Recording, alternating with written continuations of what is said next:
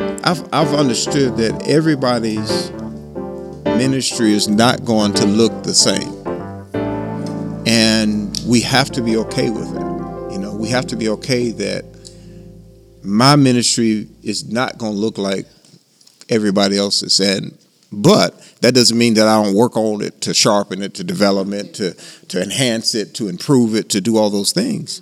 But at the end of the day, man, each one of us are so unique that it's going to be different. And I think one of the challenges in regards to the kingdom of God now is our success is not because we're not smart enough. It's not because we're not talented enough. It's not because we're not gifted enough. It's not because we don't have what it takes. Oftentimes, our success is forfeited because we don't cut enough stuff away.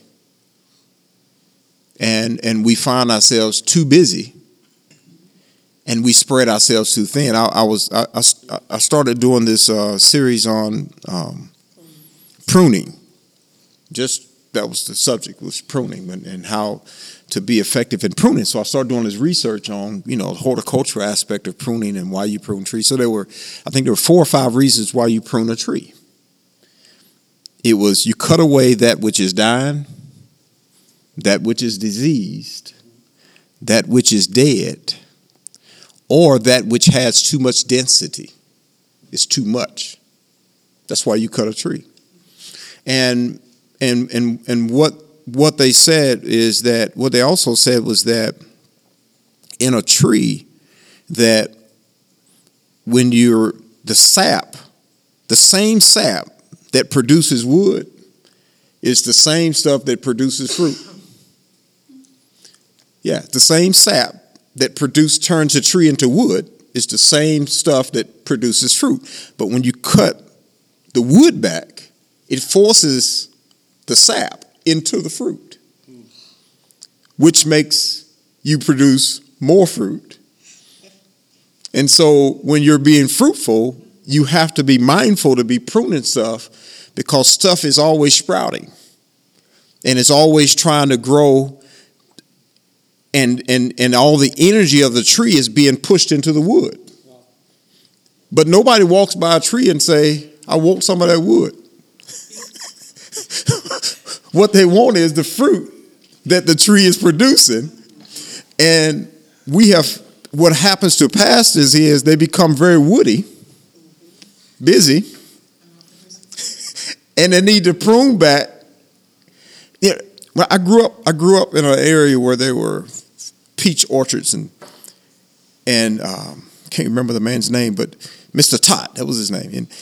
And it was always intriguing to me that when you walked out on his peach orchard, every tree only had one trunk and maybe 3 main branches. And every year, after the fruitful season, he would always come, and all the branches that had sprouted out, he would cut them right back down to them 3 main branches again. And he'd do that every year. And that little peach tree that looked like it only had 3 branches on it just be loaded with peaches. The next year, after the peaches are done, it'll have a whole lot of branches on it. And he'd go back and he starts snapping. And I believe this, that so in the series that I started teaching on pruning, I said, what if we could apply the pruning process to every department of our life? What if I'm not fruitful in my thoughts because I just got too many to give my energy to, and I need to prune back to maybe the 3 main things that's most important, so that my energy can go into those areas versus being just so many branches, if that makes sense. If you could think of the mind as branches, and it's got too many branches in it. And so my son, who is getting his PhD in neuroscience. So, you start talking about synapses of the brain, which looks like a tree with a whole lot of, And every time you learn something new, it fires and it just grows. But and so what happens is when you learn something new, he says that learning something new is like pruning a tree, because it cuts back the old stuff that you used to doing, and it makes other stuff start sprouting and growing. It's interesting. Wow. And so I think for pastors, we have to be willing to look at our lives and say, you know what? What's the things that sprouted in me in the past year? Because it does it every year, that I need to cut back so that I can give my energy to the right places, to the right things, whether that's thoughts, whether that's actions, whether it's deeds. I mean, you work, how many hours you said, a pastor? What was the week? 55 to 75. Yeah, man. And I think you need to find your place of grace, whatever that may be. It might be 55, it might be 40 for some, it may be 60 for some, but you find your place of grace, and when it goes over that, somebody need to pull out some pruning shears and say, let me cut this off, because me being busy over here is going to cause me to be inefficient over here. I think that we have a lot of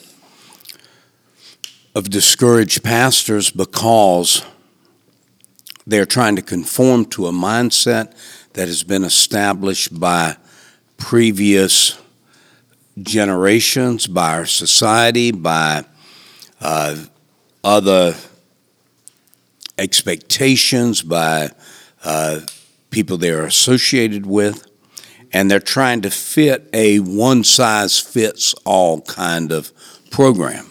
Yeah. So you have stats like we had previously read. Then you have a few more that are intriguing to me. 84% of pastors feel they are called 24/7, that this is a lifetime calling, no matter where you are, when it is, that I'm called to this. But as a result of that, you have 80% that believe pastoral ministry has negatively affected their families. And you referred to this earlier. Many pastors' children do not attend church because of what the church has done to their parents, because the pastoral ministry has had such a negative impact on so many families that the next generation that, as you said earlier, should certainly reap the benefits of the perpetuation of ministry and calling and choosing of God for such a special office, that instead it has turned negative, and that has to be on our part, not on God's part. But yet there has not been enough teaching, enough influence, enough support around pastors, and this is one of the things we're trying to do in the gathering, is address the issues that pastors are facing, because we can't build the kingdom of God if we don't first build pastors. Yeah. Because as the pastor goes, so will go the church. Wow.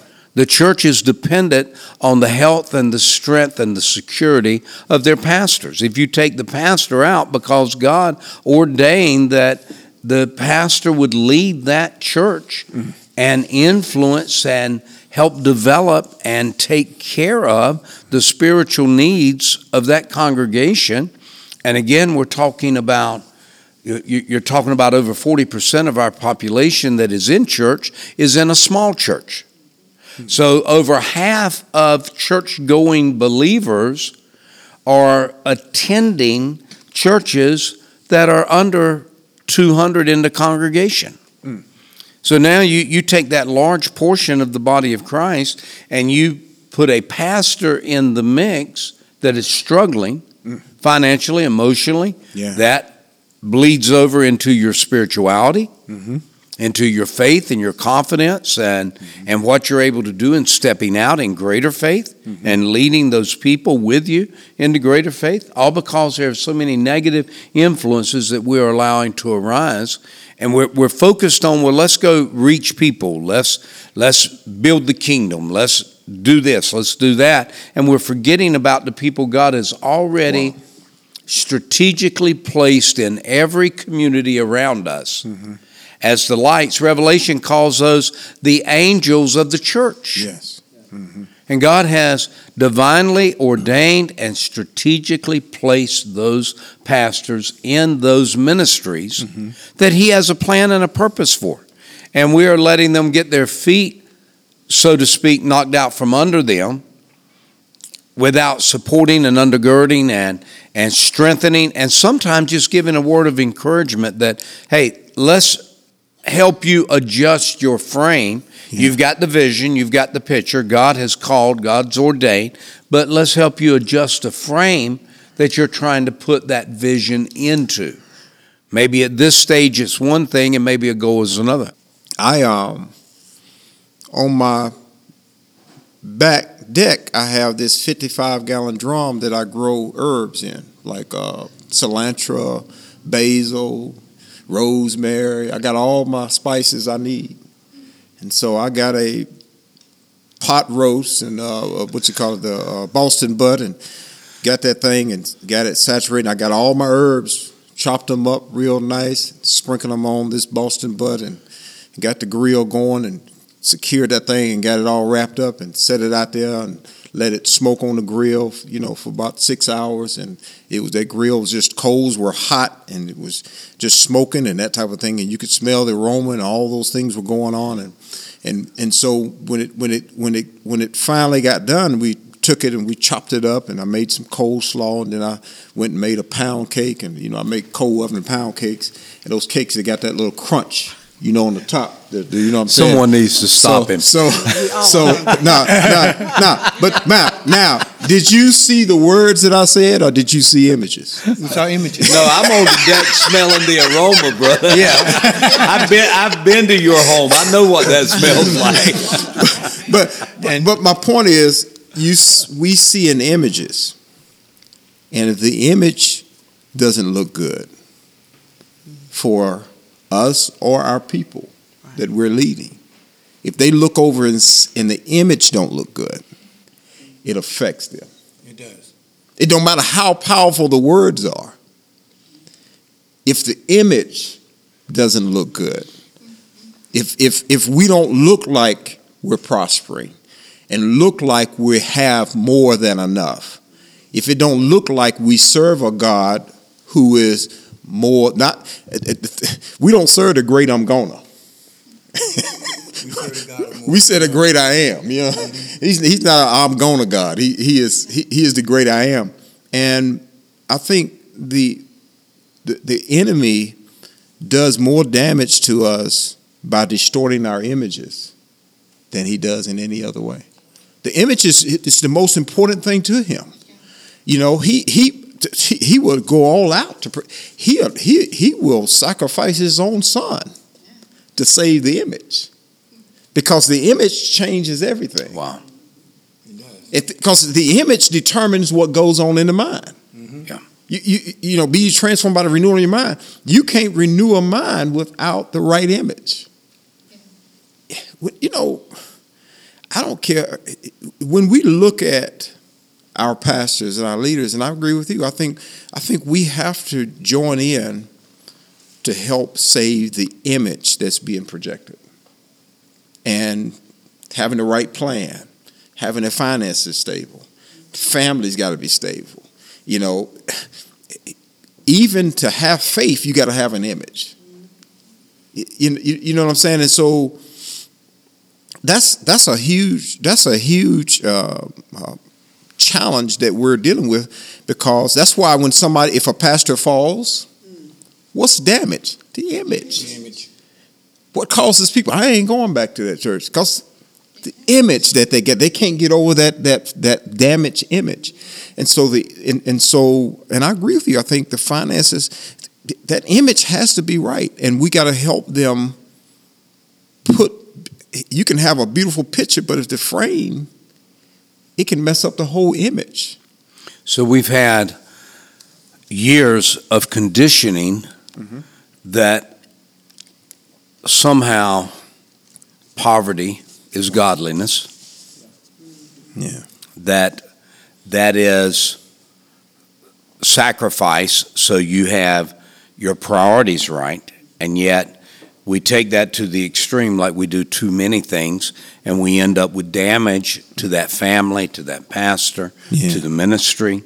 And financial training, I'm not suggesting is the answer, but we are also relationship-oriented people. Yeah. And you will begin gleaning some of your thoughts from the people you associate with.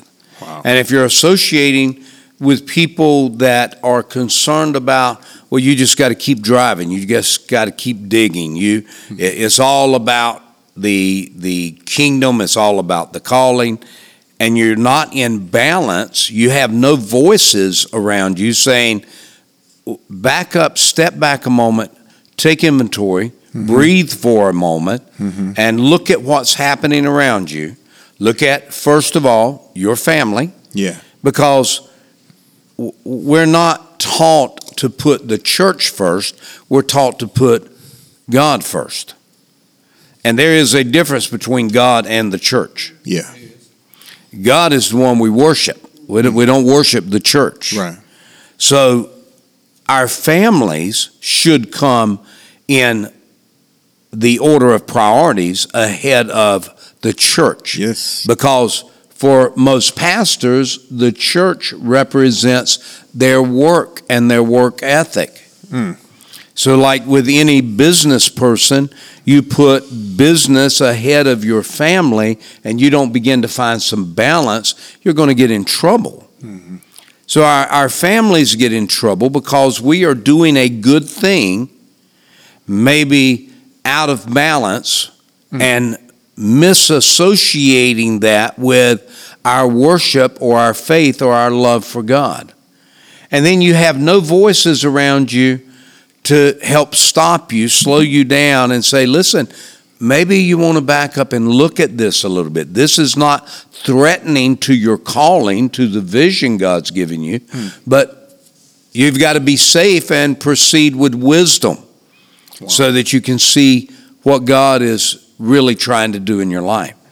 And that's one of the things we're trying to do is create those associations and influences through relationship without anything being required of, but simply here is our hand. We want to help. We want to support. We want to strengthen. We want to bring the synergy of a group of other pastors just like you, other believers just like you, so that together we can make an impact for the kingdom of God. And if you're in a large ministry setting that is outside of that norm, then that is fantastic because you have already obviously developed that circle of influence and support groups and so forth and so on. But we have half of the kingdom, half of the kingdom that is under pastors that are struggling many times in isolation. Wow. Many times in poverty, many times with family distress, and we are ignoring that. That should not be ignored. It's not that the other is not good and we don't applaud that, but someone has to begin to do something for the others. You know, I was going to say, I think that every problem that is seen both in the small and the large is the same. Because even though the large may have all the money that they need, but if you inspect their homes, they're struggling too. Wow. You can be in a small church, not have the money, but the home is still struggling. And so, yes, money, the word said, does answer things. But I think if we want to be really honest and transparent, we have to dig down a little deeper and talk about authenticity, being authentic with each other, being able to find a safe place. And that's the thing that I admire the most about the gathering, is that we're creating a safe place for a pastor to be able to come in and say, listen, I'm struggling and I need help. Because even if you give that pastor all the money that they need, if they are struggling with their mental wellness, whether they're struggling with an opiate addiction, whether they're struggling with some infidelity in the house, whether they're struggling with children that have ran awry. Those things are what's really impacting the image, because people jump off of sinking ships. Yes. And we have to be authentic and say that I am broken and I need help. And I believe that when you begin to really heal those issues as well, then they can be able to see the vision clearly. They'll be able to say, wait a minute, this isn't what God is really calling me to do. This may be what I want to do, but is this what God is calling me to do? And I think the gathering is a place to where the pastors can come together and for a moment in time completely release all the expectations that everybody else has on them, and even the expectations they have on themselves, and say, God, I'm at a place I need you. One of the things we say is that we're raw here. And what that means is that I don't have to dress up. I don't have to put on. I can just be me all by myself in the presence of God and be healed and be filled and be in a secure and safe place around the other brethren that can help me find the exit route to the problem that I'm facing. So yes, they're faced with poverty. Yes, they're faced with so many other dynamics. But at the core of it, at the very core of it, they've got to be built up and reminded that you are a man or woman of God. And God did call you, even in your brokenness. He called you. Right. And so not to underestimate your dilemma, but to realize that there is power even in your dilemma, because it's pruning away some things in you that you thought you had under control, but you really don't. And so I think that coming together, being knowledgeable about the statistics that we're facing, being aware of the need to make some fundamental changes in the way in which we do business, because church is a business. Yes, it is. I mean, if you don't understand that, Father, it's right in the word. Jesus says, listen, I'm here to be about my Father's business. And so it's very clear that there was a business aspect model that we have to acknowledge, and for us to grow. God does everything in an orderly, systematic way. And so if we're going to do things, it has to be decent and in order. And if our plan is not working right, then we don't have to forfeit, as Bishop Smyre has said, the vision. We just got to go back to the visionary, which is God, and say, listen, my plan ain't working. I need a new plan. Will you provide me more information? And God is so righteous to do that, because his name is on us. And when his name is on us, we cannot fail. We may look like we're going through something, but you just keep on looking, because we're coming out. Amen. Wow. And to add something you said, Dr. Smyre, is that a lot of pastors feel alone in this world.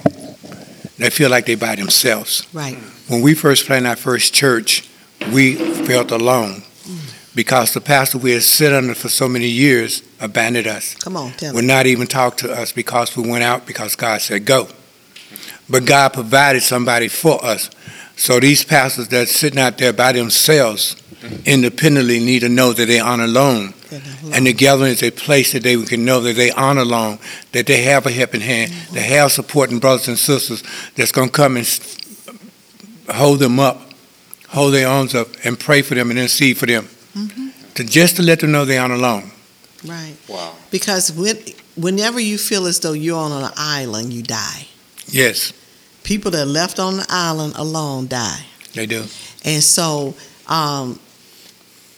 whenever you're faced in starting a new plant and you're going out, even if they sent you out, you have to realize that what seems to be abandonment may actually be them giving you the space and the room to grow, to make your mistakes, to face God one-on-one. But you have to understand they need support. And if they feel as though they're not getting that support, you have to be joined together, because it was one body. We are. That are fitly joined together, everything being Amen. supplied. And so I agree with you. Heartbreak in ministry is probably one of the biggest cancers that, if we had to put a name to it, that we see. And when we're not properly healed, hurt people will hurt people. Amen. And so that's what I love about the gathering, is giving a place and a platform for pastors to come and be mended. Yeah, the one of the things that, for just me, personal testimony, when I think about the gathering, that I've always experienced, is that every time I come, the first thing that is repaired is my self-image. Mm-hmm. Wow. Whether you preach, don't preach, just the setting Mm-hmm. has a way of repairing self-image. Mm-hmm. And it's like when I walk in, I feel, number one, I feel significant. Mm-hmm. I feel important. I feel valuable. And it always makes me feel as though my words have meaning. Wow. And I'm telling you, and if you can accomplish that in anybody, Right. it changes the game. Mm-hmm. Because you cannot function at a premium level if you don't feel good about who you are. Right. Self-esteem is one of the most powerful things, and because if the programming on how you see yourself ever gets altered, it changes the game. And so there has to be a place where you can go back and set things back in order, meaning that how I see myself. Reset. Yeah, reset. Like on our campus, we're converting over to a control system where we can control all of the heat, air, lights, that type of thing. Everything can be programmed. And so you set your set points, and you want your units to run between 68 and 72. And if it goes below, it's going to come on. If it goes above, it's going to pull it down. That's the goal. And it's amazing that we got a company that comes in and monitors this all the time. And even though nobody should be in there messing with the controls and resetting the set points, about once a month, some set point will get off, and somebody will call and say, it's hot in the library. We'll go on the system, and we look on there, and lo and behold, the set point has gotten off. How it got off, I don't know. And so we go in and have to reset the set point so that the unit will come on when it's supposed to, cut off when it's supposed to. When we have a bad self-image about ourselves, we come on at the wrong times. Mm-hmm. And we're cut off at the wrong times. And we're just not able to think. And it's amazing. I don't know who get in our head and cut it off or reset the set point. But we need to have a PM, a maintenance, a way of maintaining to make sure. And what the gathering does for me, I'm serious. It's like I come in, my set points can be off, but the closer I get here, when I walk in, it's like somebody went in there and reset. You are somebody, you are significant, you are important, you are valuable, and they reset all that back to where it needs to be. And now I can function.